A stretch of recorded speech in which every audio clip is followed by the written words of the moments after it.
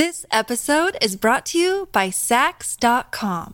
At Saks.com, it's easy to find your new vibe. Dive into the Western trend with gold cowboy boots from Staud, or go full 90s throwback with platforms from Prada. You can shop for everything on your agenda, whether it's a breezy Zimmermann dress for a garden party or a bright Chloe blazer for brunch. Find inspiration for your new vibe every day at Saks.com. Hello, everybody. This is Marshall Poe. I'm the editor of the New Books Network. NBN listeners like to read books and buy them. So we thought we'd tell you that right now, our friends at Princeton University Press are having a remarkable site-wide sale. You can get 50% off books, including ebooks and audiobooks, with the code 50, F-I-F-T-Y, at checkout until May 31. You can save some real money on Princeton University Press books. I encourage you to go there and check it out. Welcome to the New Books Network. Hello and welcome to another episode on the New Books Network. I'm one of your hosts, Dr. Miranda Melcher, and I'm very excited today to be speaking to Sophie Tannhauser about her book titled Worn, A People's History of Clothing, just out in 2022 from Penguin. This book explores some key fabrics, which I thought was a very cool structure and also very interesting: linen, cotton, silk, synthetics, and wool, to help us understand literally the clothes on our bodies, how they got there, both kind of currently and historically, and helps us just better understand this thing that I think for a lot of us, or maybe just for myself, is around us all the time, but maybe doesn't get the thought that it deserves. And so, Sophie, thank you so much for being with us on the podcast to help illuminate this thing that is a lot of our lives. And I'm really glad we have the opportunity to talk about it properly. Yeah, thank you so much for inviting me on. Could you start us off, please, by introducing yourself a bit and explaining why you decided to write this book? Sure. Well, I'm a writer and a person who's always liked clothing. As many people do, it's a wonderful form of creative expression and a tactile sense of pleasure. And I think I started to become convinced of a problem with clothing sometime in my late teens or early 20s. And I've come to see that actually as a pretty important inflection point in the history of the globalization of the garment industry. So I don't think it was a coincidence. I don't think it was sort of a feature just of my own psychological development that's when I tuned into something happening. I think that's sort of historically when something quite important was happening in the field of international trade, when it came to garments. But basically, I came to clothing as a topic to write about, I think, from this combined investment in clothing as something really wonderful and an important source of pleasure in my own life, and also this incredible site of exploitation, both of labor, particularly the labor of women, and also of natural resources, certainly in the present moment, and also historically, and a site where one could dive into a lot of the questions that to me are some of the more important questions today, questions that have to do with the legacy of imperialism and the legacy of the oppression of women, and the legacy and kind of ongoing reality of the exploitation of natural resources in a way that's not sustainable. I'm excited because we're going to get into a bunch of those topics that you've just raised. But to sort of provide a foundation for our discussion, obviously I've already mentioned that the book covers kind of 5 key fabrics to offer us a way into these questions and discussions. And I was wondering if you could tell us a bit about kind of how you chose sort of which fabrics to focus on, why 5, why these 5. Tell us a bit about that. Sure. I tried to create a grouping that was constitutive of all textile fibers, really. I mean, it's true that some aren't included. I've seen, for instance, clothing in my research made out of salmon skin and peacock feathers. And you could argue that things like hemp aren't exactly covered in the chapter or the section about flax. But basically, I wanted to create a pretty sweeping kind of taxonomy of the major types of textile fibers. So silk is a big one. wool is a major one, whether it's sheep's wool or mohair or cashmere, cotton, and synthetics, which includes things made from petroleum or things made from wood pulp, just things made from a chemical process. And what am I missing? Linen, which is sort of where I grouped all of the major fabric types made from plant fibers. But there's sort of an ulterior motive in this selection of fabrics, and it was ways that I thought I could effectively group the major themes of the book. So in a way, the section on linen is really a deep dive into the story of women's labor. And cotton is really about imperialism and colonialism. And the section on silk is really about luxury and fantasy and mythology and advertising and sort of the stories we tell about fabric. And the section on synthetics is really about labor and the globalization story. And the section on wool is really about a return to kind of older, more small-scale methods that people in the present, practitioners in the present, are turning to. Thank you for explaining the kind of groupings and also the themes that they speak to. I think I'd love to start with the theme of kind of women's labor and gender roles. And I was wondering if you could tell us about kind of, we might think of that as being very much a today story, and it is. But one of the great things about the book is that it connects sort of the past and present in useful ways. And one of them is you talk about guilds, medieval guilds, early modern guilds, and the creation of clothing and gender. So can you tell us about kind of how all these things come together, and especially in a lot of ways seem to kind of set up ideas about which genders do which work and who gets compensated for it? Sure. So, well, I guess I'd go back a tiny bit further to note that there's a general sense among archaeologists that a lot of early textile labor was performed by women.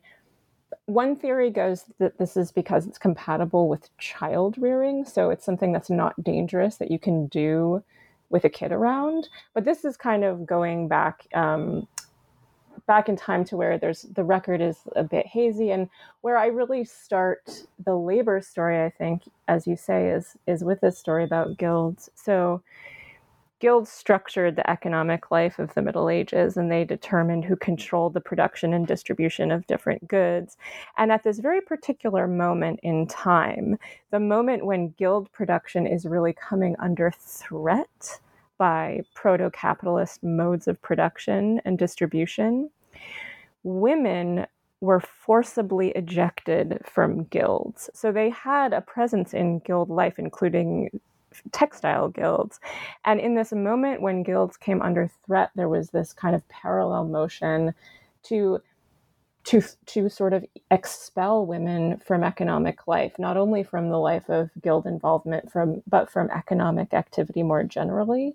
And this is happening sort of in parallel with the Enclosure Acts and in parallel with this shift from subsistence farming and subsistence lifestyles to needing to have access to the wage and a cash economy. So there's a way in which the setup for the system of labor that we now use to produce our garments, so that's going to come into being with factories, comes into being even earlier with the expulsion of women from the money economy, just as money is becoming all important. And the kind of way that women are produced as an economic underclass in this moment really still is with us today. And I guess why were women specifically targeted? Like, why was it gender that was kind of the cleavage, I suppose, that was the response when guilds became threatened? It's a good question, and one I can't answer fully, but I think that there's an instructive story in the story of the linen guilds, which is one that I obviously found of particular note because I was writing about linen. So there's this wild phenomenon that historians note at a certain moment in the life of the linen guilds where linen guildsmen were really low. I'm speaking about mostly in what was to become Germany, which was a major site of linen production in the Middle Ages. And so linen makers were it was almost like a dirty word. It was like better to be a hangman than a linen maker. And there was this taboo around linen, and historians looking into it have posited that the reason that this was a taboo trade was that, unlike wool guildsmen who had really tightly controlled the manufacture of woolen goods, linen guildsmen hadn't been effective enough in making sure that linen wasn't also being made and produced by families in the home. So by farm families, say, who could eat their own, the produce of their own agricultural labor, and therefore have a little linen shop going in the house and undercut guild prices with those products, which is, of course, exactly what happened and exactly what became more and more threatening as traders came through, starting to provide a market to this small cottage production. So basically the reason that linen guilds people were considered sort of less than was, some historians argue, the fact that they were they weren't effective enough at keeping family labor out. And so there was this real frustration with this source of competition that was focused on family labor and rural labor, particularly not of the city. And eventually this anger, as guilds became more and more threatened and the competition became more and more frustrating and sort of an existential threat economically to guilds, that accusation of the family or the farm or the rural producer being the problem came to focus on women. And I don't know why that is. One guess is that it's just, I don't know, some place to put your frustration, and also a concrete way to produce a situation where there are less producers, right? If women are kicked out, then that's less competition. But I don't have a real answer to that question, and I think it's an important question. Thank you for explaining that. I know I found that fascinating to read about and understand the different forces going on. As you said, the proto-capitalists and the guilds, and especially kind of the urban-rural divide. There are a whole lot of things going on there. So thank you for explaining it to us. I'd love to kind of move forward, though, in time to the Industrial Revolution, which you argue in the book that we should maybe think of it as a fabric revolution. Why? Well, I think it it has to be seen that way, I think. And I think most simply because the earliest factory, as we would now understand a factory, as in a place where you gather together machines that are too big and expensive for any one individual to own in their home, into a big building and get a bunch of workers in, was a factory to turn cotton into thread. Or wool into thread. So all of these early factories were in fact to produce thread, and all of the earliest industrial machinery was in one form or another to spin or to weave cotton or wool into thread or textile, into cloth. So that said, I think it's important not merely to think about the technical side of the Industrial Revolution as a fabric revolution, but also the political side.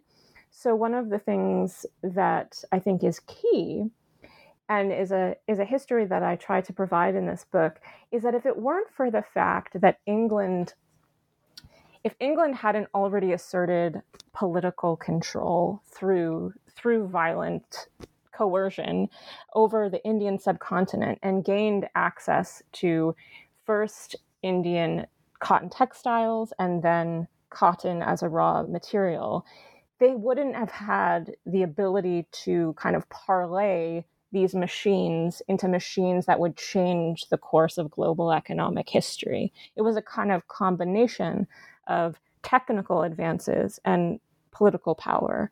And those two things together, I think, are what produced the Industrial Revolution. And it really did begin with textiles.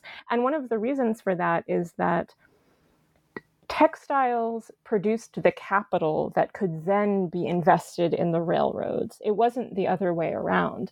And the reason for that is that textiles are something that there was already a global market for. It's one thing to have the ability to produce a new industrial good, but unless there's a ready market for that, you can't really get anywhere. And so textiles were something that people already used, already wanted and needed. And the British were able to tap into this huge market by both being able to produce on a scale that was unprecedented through the use of these machines, but also to kind of strong arm both the buying and selling side by kind of the fact of their global empire. So it was those two things coming together, I think, that are really important to be seen together when we think about what the Industrial Revolution really was. It wasn't just advances in technology. It was advances in technology in combination with global power. And these things stay together in a lot of senses as empire continues and independence movements start to try and break away from this. And so one of the emblems of this, quite literally an emblem of this, was in the pre-independence flag of the country that became India. Today, we see still a circular emblem in the middle of the flag. But it was, for quite a while, that circular emblem was actually a spinning wheel. Why? Well, for a couple of reasons. One, so Gandhi was a critical mover in the independence movement. And one of the things that made Gandhi such a good communicator was that he understood there wasn't a shared language. So what became the country of India, the subcontinent, was made up of a bunch of different language groups that had sort of been forcibly brought together by the fact of British imperialism. And so he had to adopt a really visual communication style through symbols and was really effective at doing that. And one of the symbols that he used was the image of himself at a spinning wheel. And he used this act of spinning and the act of producing his own garments to wear as a way to dramatize his belief that India needed to become self-sufficient in the creation of its own goods, and in particular of its own textile goods, in order to achieve actual independence. He didn't think that a kind of political independence from England would be sufficient if there wasn't also self-sufficiency on the level of the material.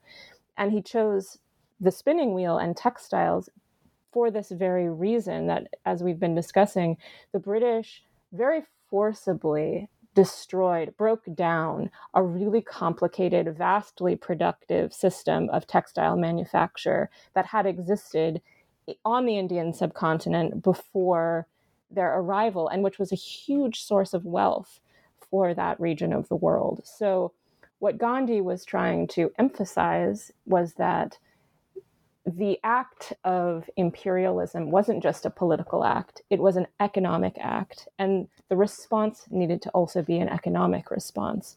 And that's why it was so critical for him to focus on self-sufficiency in textiles. Of course, he had a very particular vision of how that ought to go and was very invested in the small producer, not the industrial factory, which ended up really being the way that in that part of the world textiles were to be produced. But that's sort of another story, although it is connected, because the Gandhian vision of small producers really wasn't the outcome of the independence struggle. It was big textile factories that would come to dominate that landscape, even though there are still today small producers and people arguing for the value of that kind of production in India. It wasn't the dominant form, and it still is not. Well, speaking of ancient systems that are intricate and create lots of wealth and are highly specialized and technical, I'm going to move our discussion geographically over to Hangzhou in southern China, which, of course, was the center of the silk trade, famously the Silk Road, among other things. And yet today, southern China is still known for clothes production, but cheap factory clothes, not incredibly highly skilled luxury silk handmade goods. Can you tell us about that transformation? Sure. It's also sort of a story about global imperialism. And I suppose the most immediate moment to think about with the transformation of Hangzhou is really 1978, when Deng Xiaoping opened the economy of communist China to the world, and when suddenly there was this huge demand for goods produced very cheaply in that part of the world, namely garments. But if it hadn't been for sort of a previous round of industrialization, that wouldn't have taken off as fast as it did.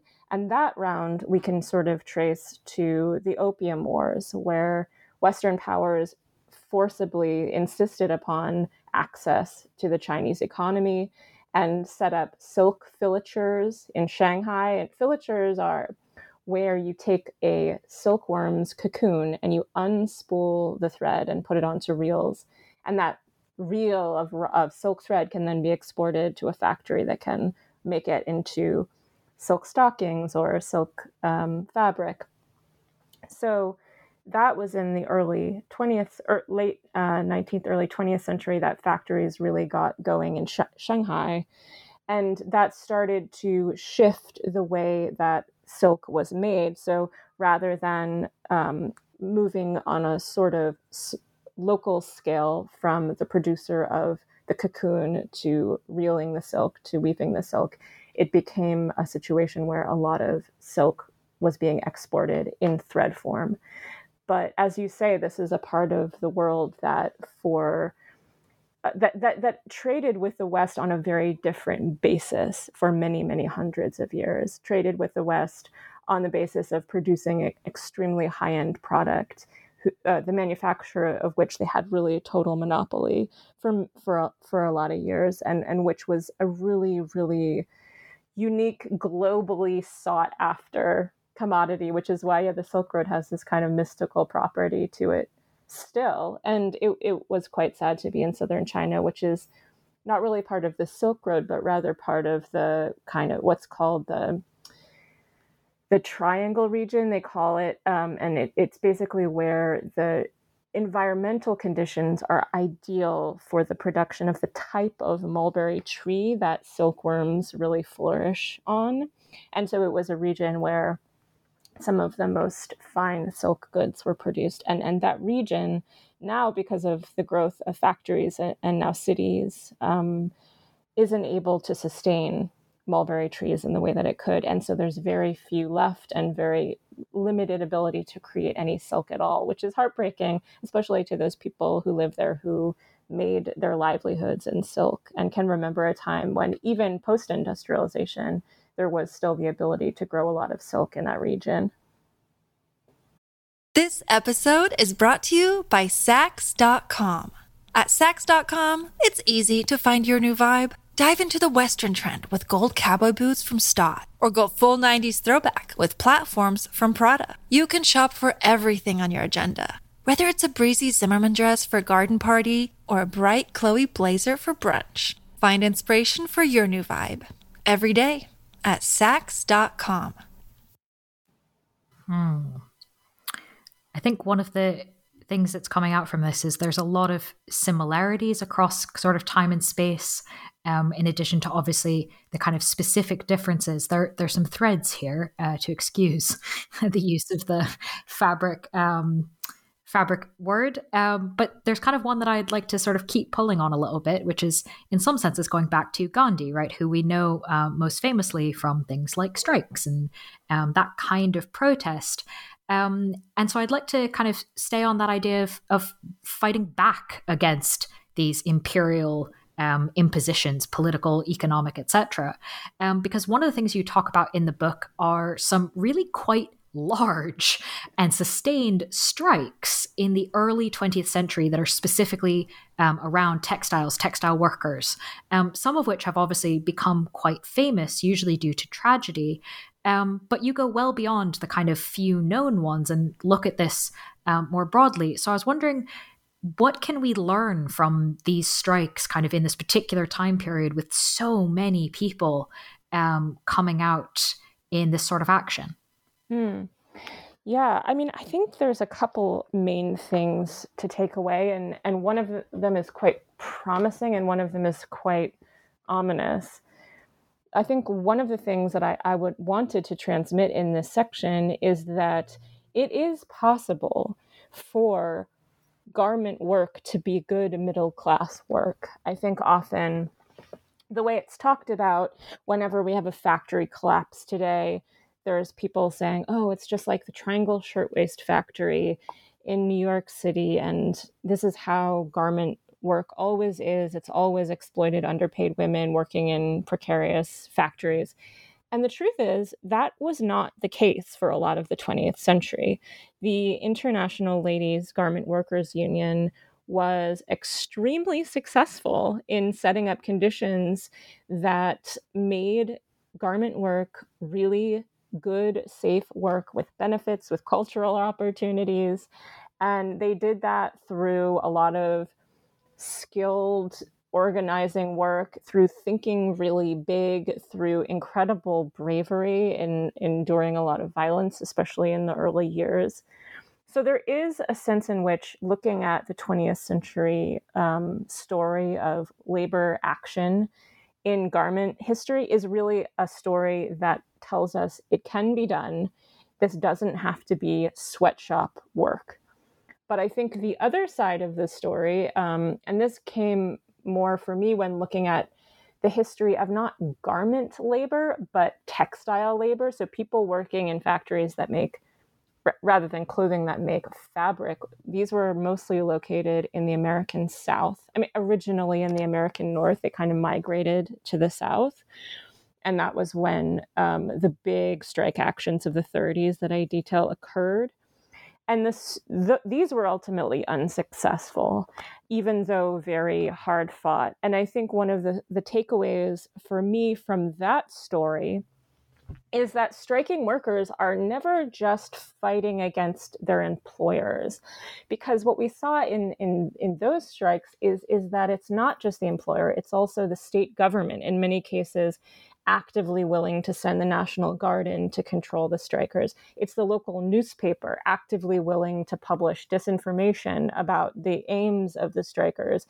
It's the extra legal violence. It's vigilantes hired by the factory bosses. So it's a whole range of violent forces that the striker contends with.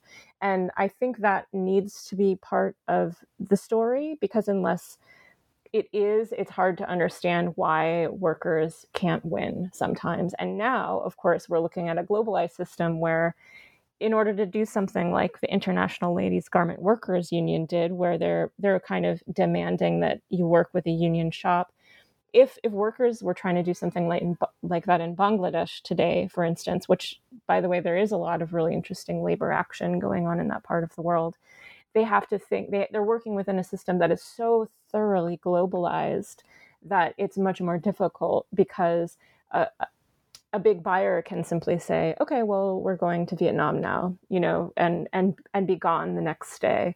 So it's an incredibly light-footed industry and can move from place to place. And that's because of, the particular global trade laws that we've set up. That's not a fact of nature, but that is the way the global system has been kind of arranged, so that it is very easy for manufacturers to kind of skip around the world to find vulnerable pools of labor. So I'm sorry to end that on a sad note, because there is room for hope in this 20th century story too. There really is. Well, maybe we'll get to that, but I think we'll stay in the more depressing 20th century for a while, just to continue our chronological journey. And I'd love to kind of this idea of sort of global systems and how things are set up, because the Cold War obviously is certainly was a global system for a while. And I was wondering if you could tell us about the part of the book where you look at the American textile industry and how it was impacted by essentially American foreign policy trying to stop communism. Yeah.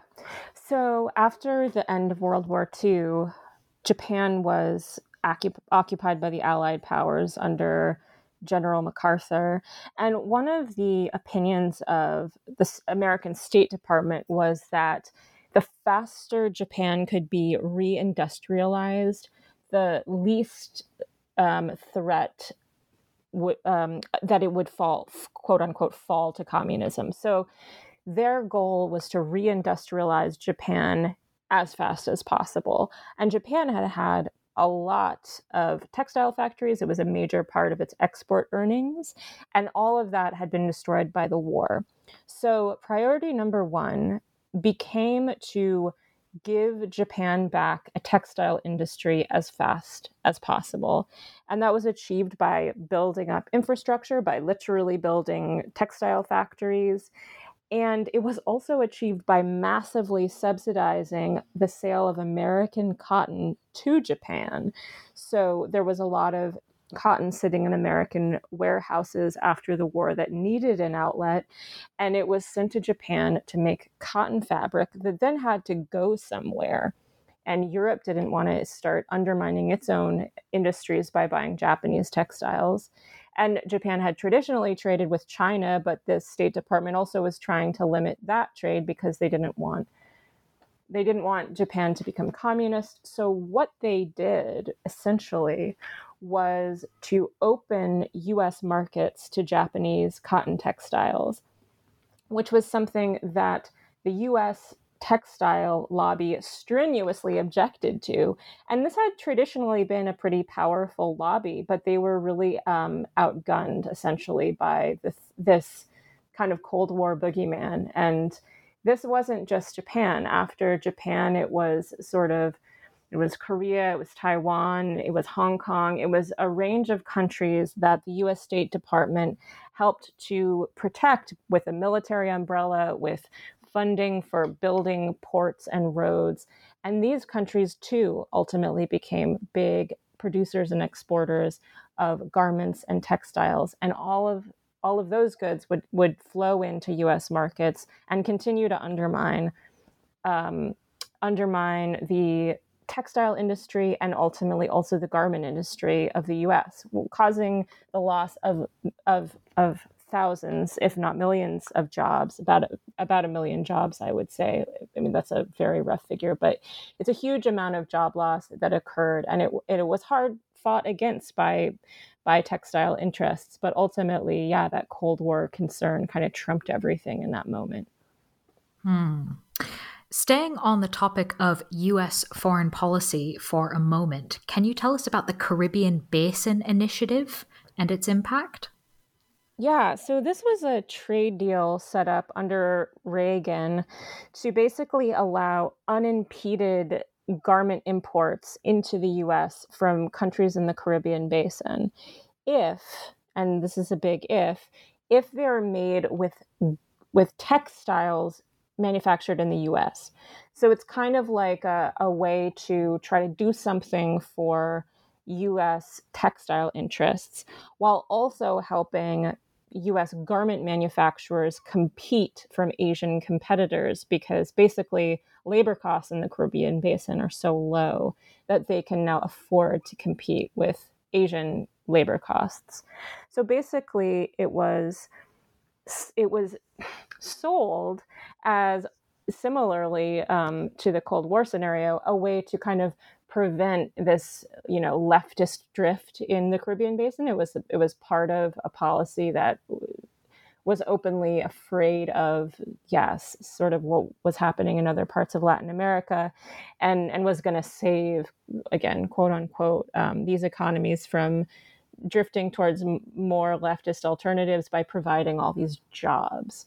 However, the jobs were in export processing zones that allowed no opportunity for growth, really. They were not good jobs. And ultimately, the treaty was set up in such a way that it made it impossible for local entrepreneurs to produce clothing companies that could export to the US. So they basically became annexes for US clothing producers to send, sometimes even cut fabric down to these countries to be stitched and returned.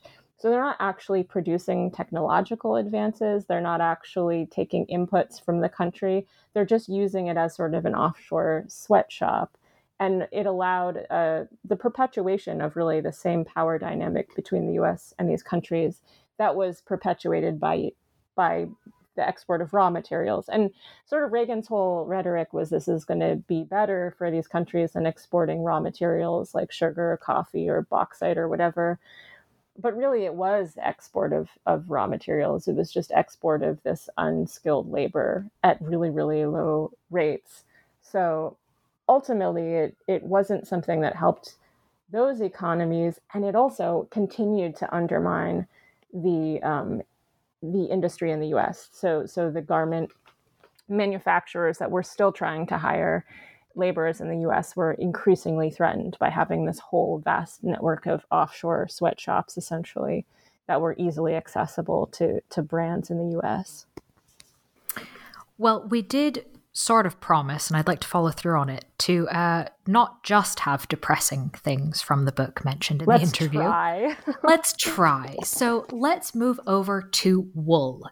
Can you tell us about wool, fiber handicrafts? Why have they become more popular? I think there's a few reasons. One is that in a kind of post-industrial landscape, there's a lot of latent desire in people to make stuff. I think people like making things with their hands. I know I do. I teach a course at Pratt here in New York that involves a lot of making things physically out of textiles. And almost invariably, my students, when I ask them why they're in the class, they say, because I just want to make something with my hands. These are students who might be working mostly on computers, either writing or they're doing graphic design, but they're not actually physically ever touching anything that they make. And so this is something that I think all people, maybe just some people, but I would argue all people really crave on some level. Some people also point to the internet, which has provided not only a place for communities to form over, knitting or hand spinning or whatever it is, but also, the spread of information, the sharing of resources to occur in a way that it couldn't pre-internet. But I think it has a lot to do with the desire to make things with the hands, and also maybe just some fundamental way in which spinning, weaving, sewing, or raising sheep is maybe just kind of part of our deep psychic inheritance and something that gives a lot of pleasure for some reason. I mean, we know that one of the basic senses, right, is touch. Touching nice, soft things. Yeah. It sounds maybe silly, but I don't think, that's really quite heavily built into our non-thinking brain, like our just absolute base. Babies like touching soft things, Absolutely. We don't grow out of it. There are people who hook people's brains up to machines while they're knitting or spinning, and it's demonstrable what happens. It's incredibly calming to spin or to knit. So there is something that's, you could call it similar to meditation that is happening really actively when you have something like that in your hands. Well, one thing, additionally, hopefully on the positive side, that I'd love to ask you about is obviously not everyone is able or interested in making cloth or clothing. But pretty much everyone, I think that's a reasonably fair assumption, wears clothing and probably has to make some amount of decision about dressing themselves. And I really love the word you use to talk about this. You talk about make dressing heartening, which I really loved as a word. I think that encapsulates so many things that maybe things like joyous or happy, like doesn't quite fit in all of those connotations. So I was wondering if you could tell us a bit about that. How can we make dressing heartening, even if we can't spin or pet sheep or tear down global capitalism? Mm-hmm. Well, I think it is a wonderful aesthetic process to get dressed. That's for me. I feel it's an opportunity to play with color and form, and that sort of kind of can pre-exist any research or, I don't know, political involvement. Just that there is, I think, just acknowledging that there is this aesthetic pleasure in it, or that there can be. But I think, to me, even if one is not interested in making a garment, there is a lot of opportunity to engage with people who are involved in making garments. So I think it is pretty much possible, no matter where you live, to find somebody within your town who's making stuff, and maybe buy something from them, or maybe support them in some other way. I'm not saying that we should all exclusively buy from our neighbors. It's not really feasible. But I think if we open our eyes and look around, it's kind of remarkable what's happening even just in the past few years with people trying to produce clothing in ways that are more sustainable for not just the environment, but also for the worker. So I think kind of taking a peek what's going on nearby can be heartening.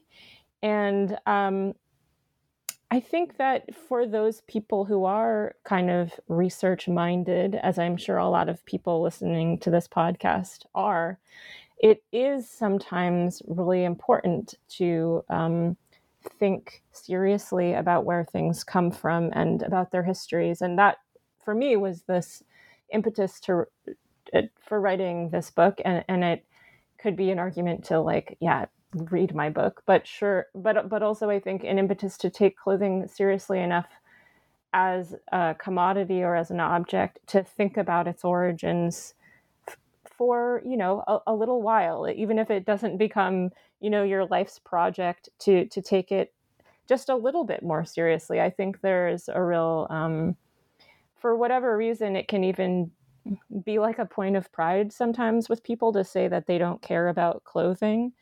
Like, oh, I don't think about what I wear. It doesn't matter to me, as though that makes a person more serious minded or more ethical. But I don't think it's serious minded or ethical to not think about your clothing. I think it's actually a little bit of something that maybe would shrink down the world. So to open the world back up and to engage with some really big histories and some really big economic and environmental and technological and aesthetic questions and histories can be part of what, to me, makes dressing heartening. Because, I don't know, every single garment contains a story. If you're in a thrift shop, and I'm a big thrift shopper, it's an archive. It's a fascinating history lesson. So I'm also not advocating everybody start thrift shopping, but if you are interested in thrift shopping, consider not only that you might find something to wear, but that it's an incredible and fascinating education in 20th and 21st century history. And thinking, like, okay, why is this 80s looking thing from Korea, and then this 90s looking thing is from Guatemala, and this 2010s looking thing is from Vietnam? There is a story there. So I think for people who think of themselves as not interested in clothing, maybe you are interested in trade history, and maybe that could be your avenue into just thinking a little bit more about this object that we kind of take for granted. What a wonderful answer about how we can think about our clothing, think about our choices, think about what's around us, think about what's happened. really, I think there's a lot of food for thought for people just in that one answer. But I am going to be cheeky and ask you a few more questions before I let you go. One of which is kind of a favorite of mine to ask because it's really fascinating. This is obviously something you've worked on quite a lot, investigated many different angles, the connections of a lot of different things. And I know that as a reader, I certainly learned a lot from the book. But I'm wondering if in this kind of process, if you could invite us behind the scenes, maybe, is there something that you came across that you found particularly surprising or unexpected?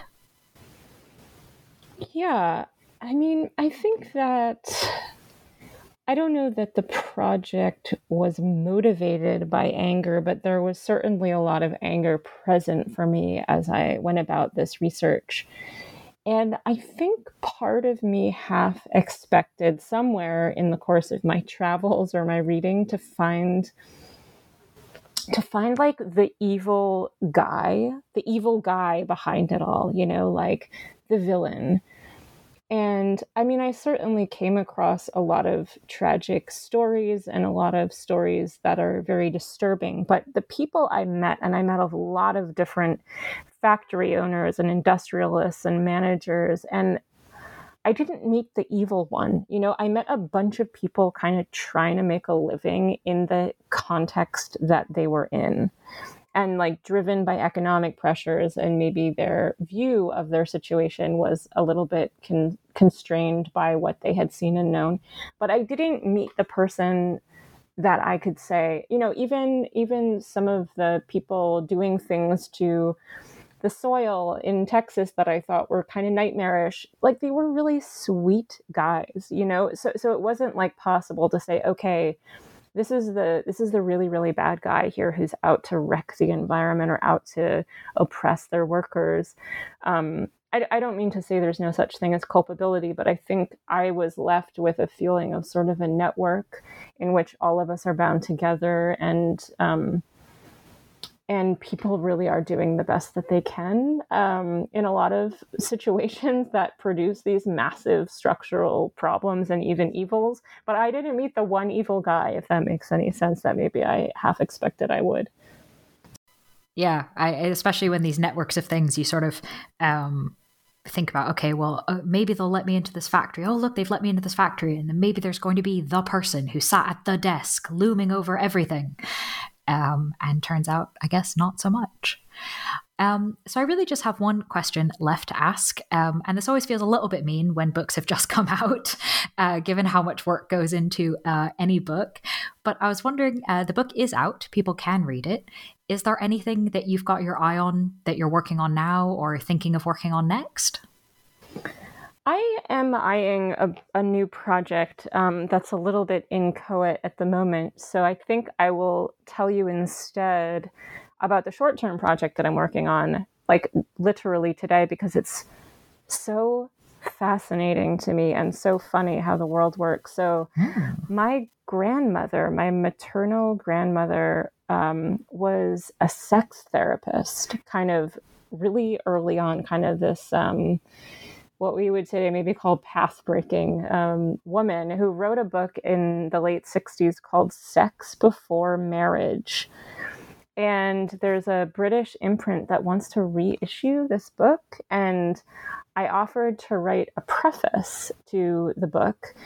And I've been working on that. And one of the things that she regretted later in life, and my mother and my aunt have told me about this, is the way that she speaks about homosexuality, which, just to give you a picture of how she speaks about it, is listed in a chapter called, I think, Sexual Deviance.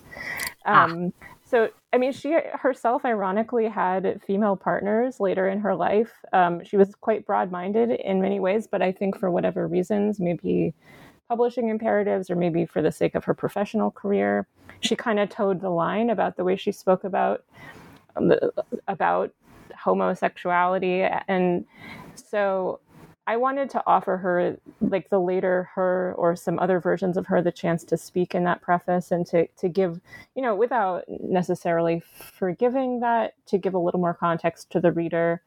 And also it's given me a chance to just revisit this really weird and fascinating book that unfortunately is deeply relevant again today, because it's sort of written in a pre-Roe America. So there's a long chapter about how to deal with an unwanted pregnancy, where she's basically telling women to like fly to Japan to get an abortion if they can. And all of a sudden, all of this stuff that seems laughably old-fashioned is now like deadly relevant again. So it's really a strange and fascinating experience to revisit this piece. And that's what I'm working on at the moment. The preface to Sex Before Marriage by Eleanor Hamilton, my granny.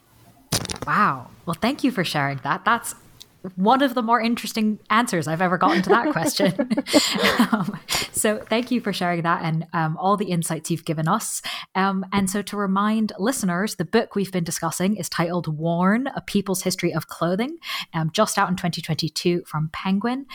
Sophie, thank you so much for sharing all of this with us. Thank you so much for having me. It's really been a treat to be here.